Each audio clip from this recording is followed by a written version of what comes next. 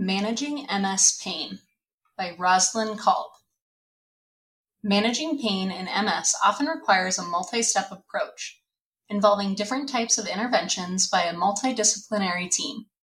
In other words, it may require time, some patience on your part, and a willingness to advocate for yourself by clearly describing the pains you are experiencing, the timing and intensity of that pain, and any triggers that seem to make your pain worse. Tracking your pain. Keep a pain diary for a week or two, noting the type of pain you experience and when it occurs, so that you can give your healthcare providers clear information.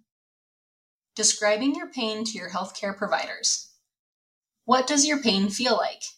Aching, stabbing, throbbing, burning, crushing, electric shock-like, or something else? When does your pain occur? Does it come and go, or is it constant? Does your pain seem to have any triggers? Physical activity, heat or cold, bending your head forward, chewing or talking, feeling anxious or depressed, pressure from bed sheets or clothing, or something else. How intense is your pain? Refer to the pain measurement scale. Managing your pain, including the use of non-pharmacological and pharmacological approaches. Non-pharmacological interventions include rehabilitation interventions such as physical and occupational therapy, such as exercises focused on strength, stability, and endurance, psychological interventions such as cognitive behavioral therapy, or CBT, acceptance and commitment therapy, or ACT, mindfulness and relaxation training. Complementary and integrative approaches such as yoga, Tai Chi, and acupuncture. Pharmacological approaches differ according to the type of pain. Botulinum neurotoxin can be helpful for managing spasticity or painful muscle spasms. Some antidepressant and anti-seizure medications have been shown to be effective for neuropathic or nerve pain.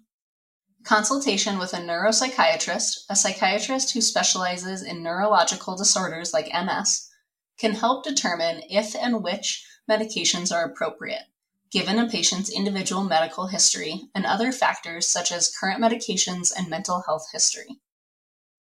Cannabis for pain in MS is a strategy that has recently been the focus of extensive research.